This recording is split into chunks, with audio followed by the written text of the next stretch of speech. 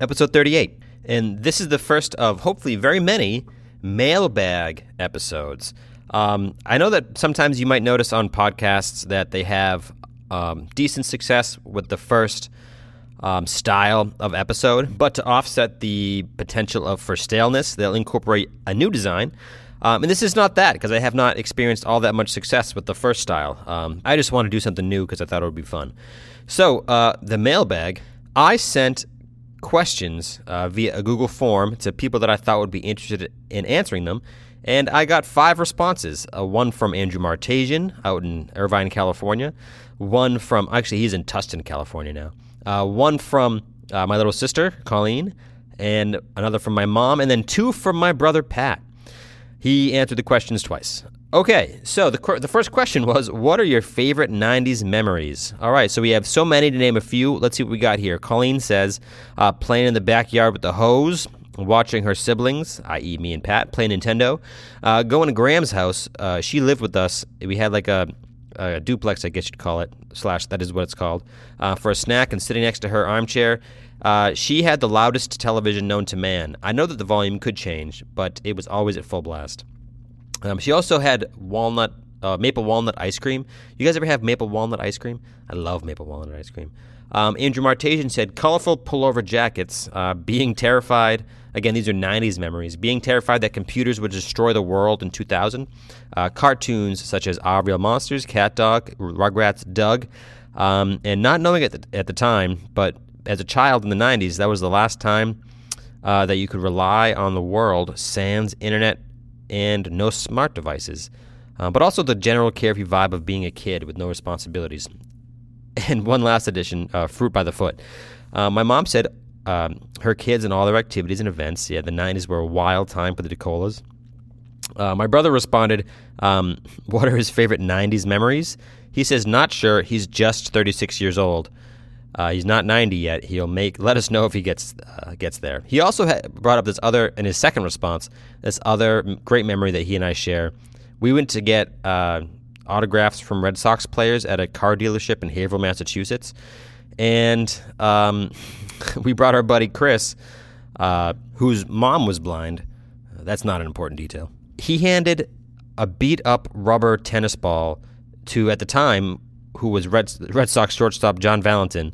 The player looked at the ball, looked at the kid, who I now am realizing was probably 9, and said, seriously?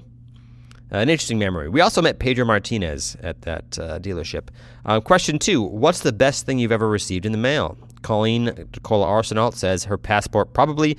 It has allowed her to travel a lot. Andrew Martasian out in California said he once saved up a bunch of cereal box tops for an Apple Jacks themed Matchbox car. He waited for it, and it really delivered intensity wise. Okay, my mom was really accepted when she was accepted into UMass Lowell, and I guess that came in the mail. Again, these are what's the best thing you've ever received in the mail. My brother made another reference to being 90 years old, but then in his second response, he wrote, my unnecessarily humongous new couch.